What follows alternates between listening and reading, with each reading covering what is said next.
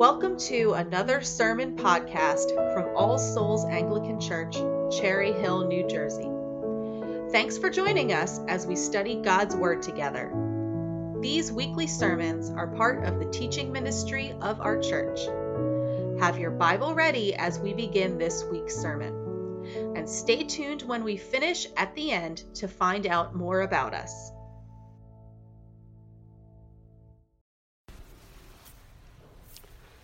Well, this is the fourth of 5 in our sermon series for Advent and Christmas Eve, where we've been examining the various scripture texts selected by lyricist Charles Jennens for Handel's oratorio Messiah.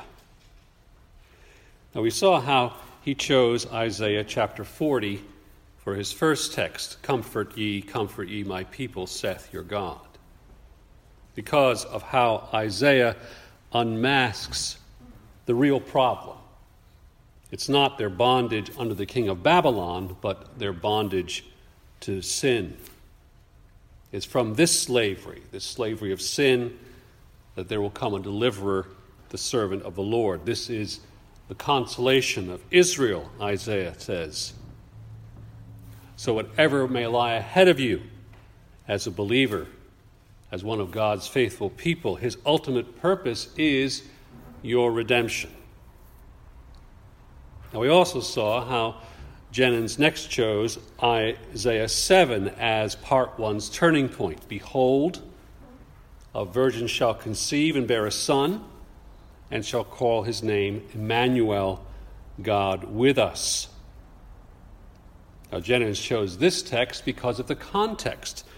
It reminds the listener that there are two ways to live, God's way or your way. The context being the dilemma of the unbelieving King Ahaz of Judah. He had a choice of two evils: invasion and overthrow by former allies, or invasion and servitude as the declining king of the new Assyrian Empire. But Isaiah offers him another alternative. Forswear all alliances, both military and political. Forgo your scheming and thinking to find a solution. Instead, trust wholly in the Lord. It's the verse that introduces the prophecy of Emmanuel. If you are not firm in faith, you will not be firm at all. In other words, there is only one rock, one secure foothold, God's faithful promise. Isaiah presses Ahaz in this way, reminding him of God's covenant faithfulness to the people from the time of Abraham, indeed from the time of the garden, reminding our first parents that a Redeemer would come from the woman's seed. It's this, he tells the king, that requires faith, a living faith, that will push you to renounce all these alternatives, all these differing worldly securities. So he presses that question on the king, and Jennens therefore presses that on the audience of the oratorio. In whom will you put your faith? Will it be in yourself, in this world, or will it be in the servant of the Lord, promised by Isaiah, Emmanuel, the Lord Jesus Christ? Now, last Sunday, we saw how Jennens chose Malachi chapter 2 as the spiritual physician of the people. God's people had ignored God's words, and with the consequence, their lives were getting further and further away from God's will. Instead, they drew the false conclusion in what they observed rather than in what God's word actually said. What they saw is that, well, the wicked weren't judged or punished. Therefore, God must somehow favor them because they prosper so. Where is this God of justice that we were promised? Their great mistake was they saw God meeting their expectation and their timetable. They ignored the fact, again and again proven in the Old Testament scripture, that God delays not from indifference, but because of his mercy. He wants to give people time to repent. He delays in rewarding his saints, not from cruelty or miserliness, but to refine us, to show us how our trust is vindicated in heavenly glory. So Malachi concludes, they're asking, why does God not act? But God says to you, are you ready for my coming?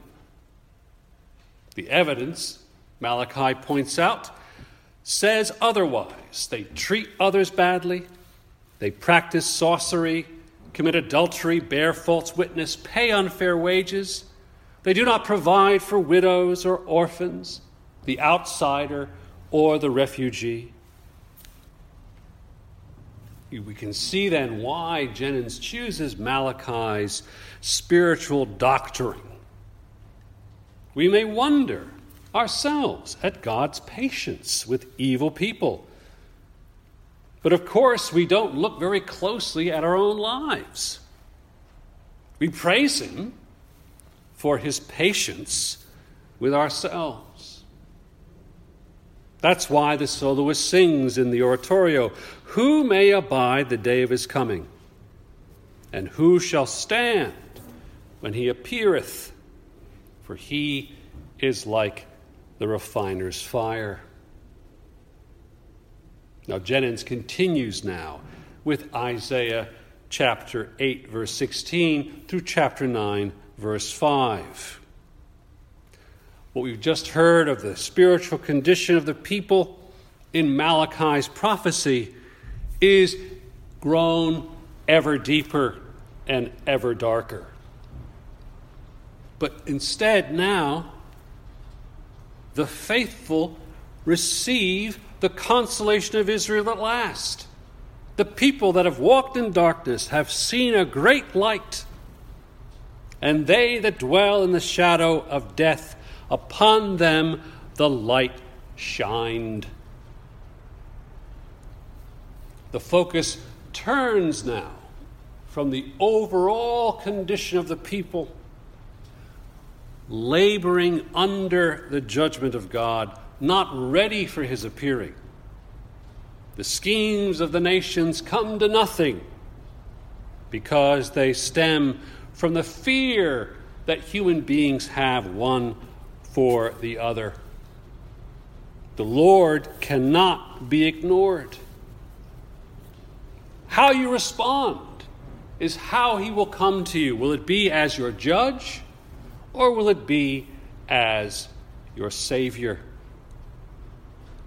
For the rest of our time together this evening and Christmas Eve, we are focused now on the believer, faithful Zion, the remnant people, Isaiah, and those gathered round him that have been charted across the history of the Old Testament and into the New, all the way to you and me here this evening in the year 2019. We are told here that we are to fear the Lord alone. We've chosen rightly, but we must never cease to be vigilant. Keep your focus on the Lord, because the alternative of human schemes will always be a temptation to you. It's true, isn't it?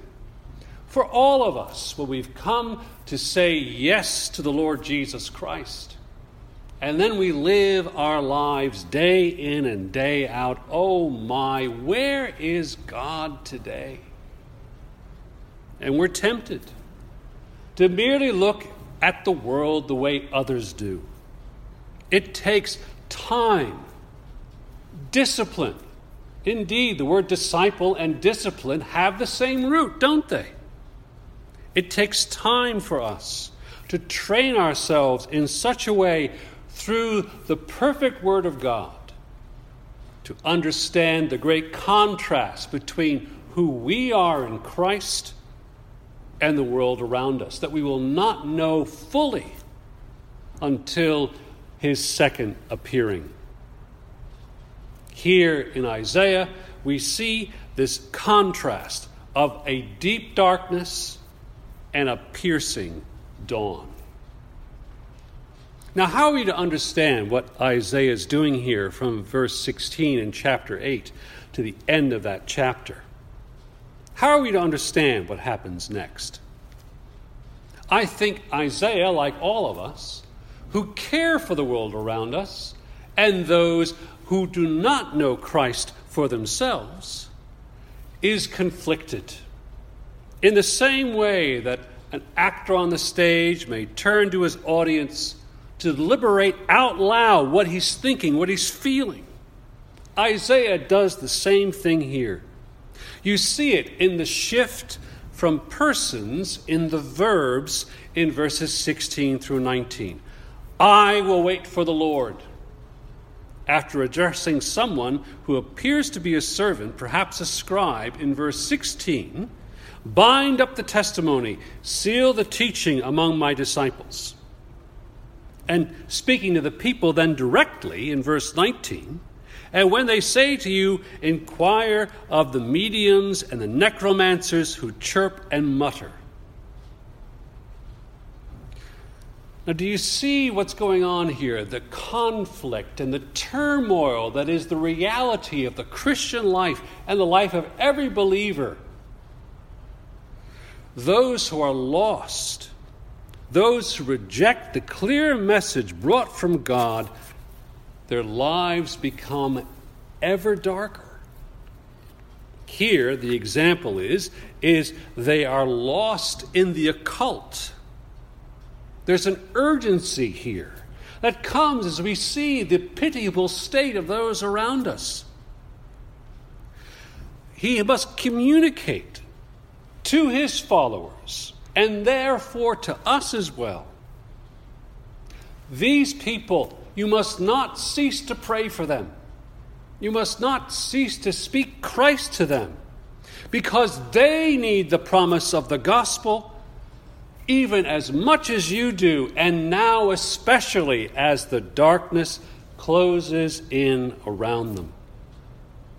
You also need to communicate it clearly to those of believers so that they can communicate it to the future generation. Because perhaps in that generation there will be more who are willing to hear of the light of Christ. Now notice how Isaiah's hope in this gathering darkness is not grounded in any circumstance of history, any political leader, but in the Lord God Almighty. Even the disciples may fail to live up to the hopes Isaiah has for them, but the Lord himself will never fail. The Lord will not let Isaiah down. We can see here that great biblical principle of the visible household of God, where there is a division between the faithful and the unfaithful.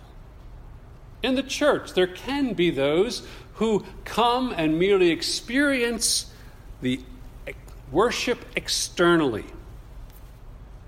And there are those who respond to the Word of God internally, effectively changed because of it. The difference between obedient faith and those who have no understanding at all. There is always a great danger here, isn't it? An apathy to the gospel can in time bring about a denial of the gospel.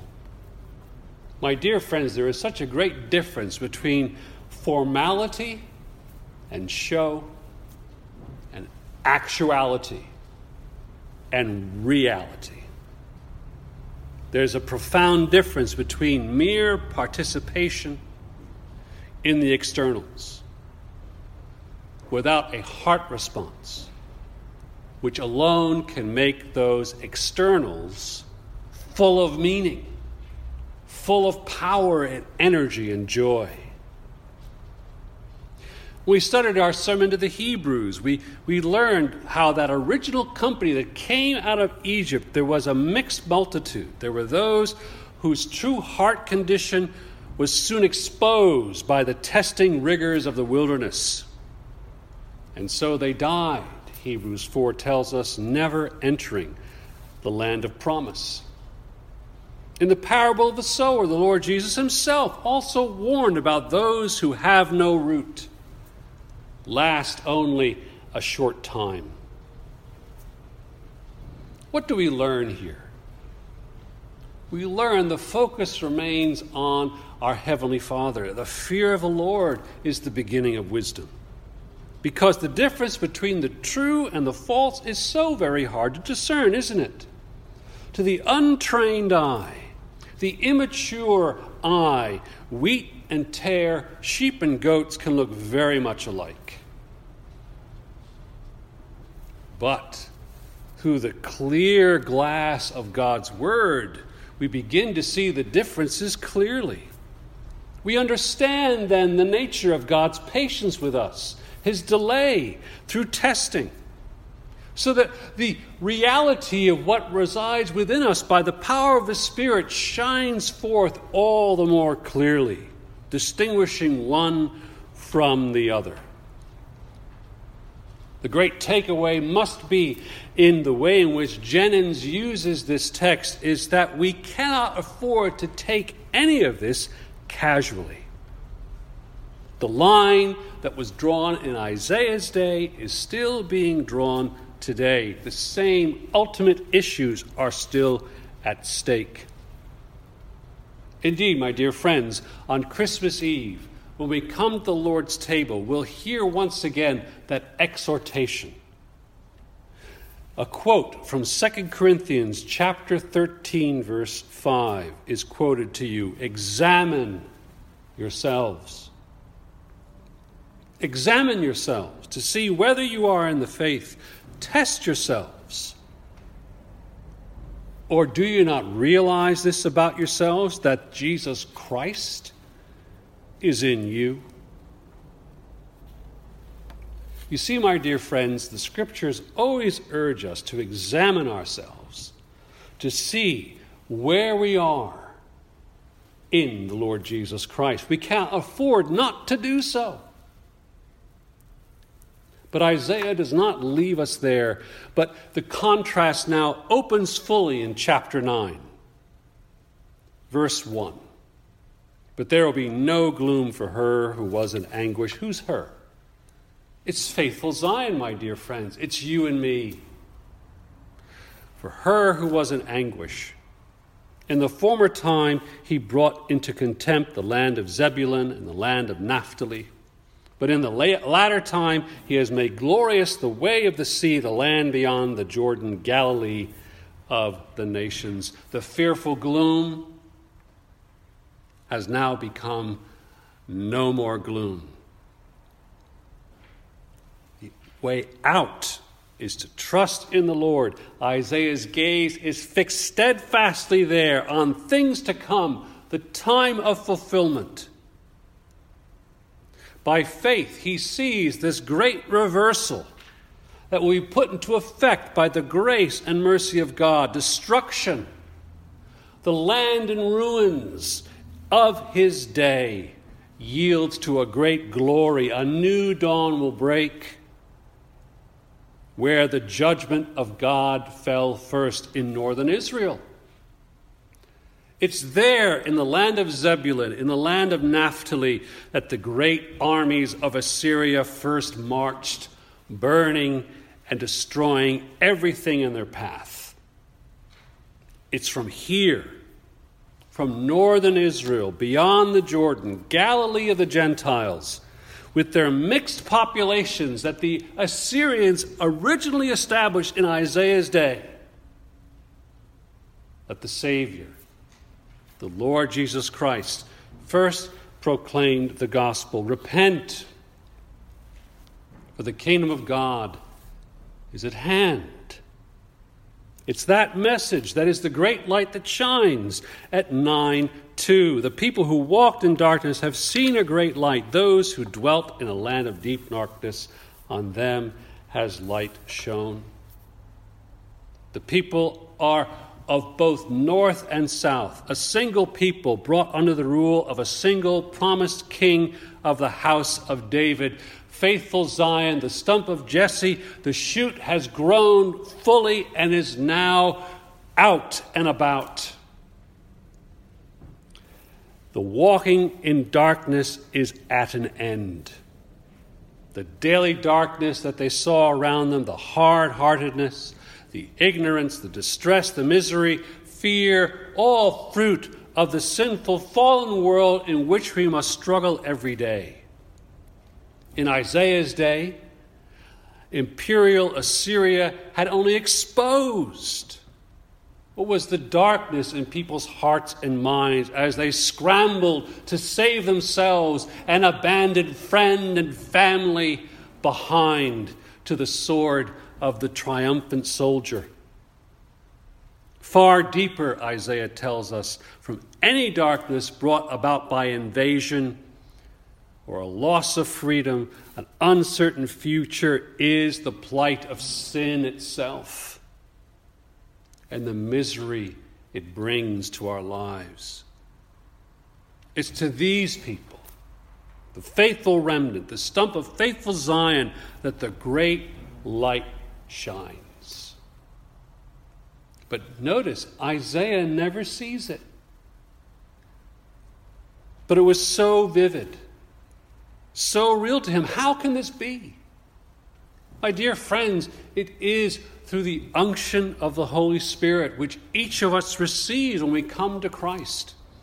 In time, our hearts are there fixed by his work in us.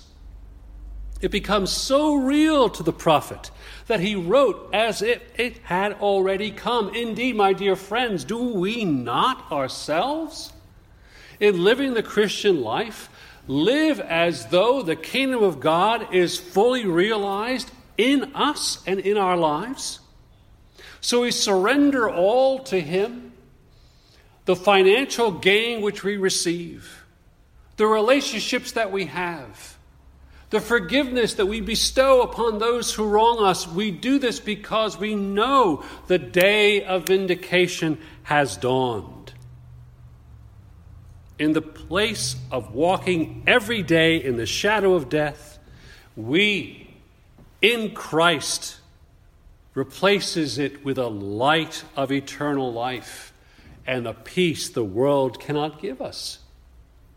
In place of the darkness of ignorance, the light of knowledge and understanding what God's purpose truly is. And in place of the darkness of sin, where every relationship will fail us, if not through betrayal and gossip, eventually one of us will look at the other in the casket. Indeed, all those relationships will fail us. The darkness of sin is replaced by the light of salvation. It is only the light, Jesus Christ, who is able to bring eternal life and peace to light. This is the light of Christ, who raised in Nazareth, went south to minister in the Galilee of the Gentiles, the gift of God. It cannot come spontaneously from the human heart which is in darkness. It must come externally as the person surrenders all and trusts in the promises of God made real in Christ. The whole work of Christ and all the gifts he brings are given to us by adoption in him and can be gathered together in the world in which we live by that simple word, light. What does Isaiah do in verses 3-4? He worships. He worships the source of the light. He praised God for his fulfillment of the promise made to Abraham. I made you a great nation, a nation of faithful children. Therefore, with the addition of the Gentiles, the people are even greater in number. And as it enlarges, his joy of God's mercy and grace only increases. It energizes the prophet, who compares it metaphorically to the joy of a huge grain harvest, or the joy of victors made wealthy in the spoil of war. The salvation of one sinner brings joy in heaven. And should it not do the same for us in Christ's church here on earth? The thing is simple. Joy is God's gift because only God saves. Therefore, his work in salvation must bring his people joy. This kind of rejoicing realizes our purpose in Adam's creation. We are to enjoy God forever. The conquest, the overthrow of this deep darkness of sin and death will be final and absolute. Isaiah in his worship recalls God's word and account in the book of Judges. The victory over Midian that God brought about through Gideon, the judge, where human strength failed and countless soldiers are sent home with only 300. He was able to overwhelm and destroy a huge host of those who sought to oppress the people of God. Gideon only had to realize that the battle was the Lord's, to be won only by his power and his strength. Indeed, my dear friends, is that not for us the same? For the battle won for every believer against sin is a similar victory, because it was won over an enemy against whom we were powerless. But God sent Emmanuel, who won that victory for us, so that we, with Isaiah, may worship him truly this Christmas tide. Amen. Thank you for listening. You can find out more about us by going to our website, allsoulsnj.org. There, you can support our mission by making a one-time donation or starting a podcast member subscription by clicking the Support the Show link under the Contact Us tab. You can also support us in prayer by clicking the Email Newsletter tab at the top. All Souls Anglican Church. Simple church, ancient truth, real people, new life.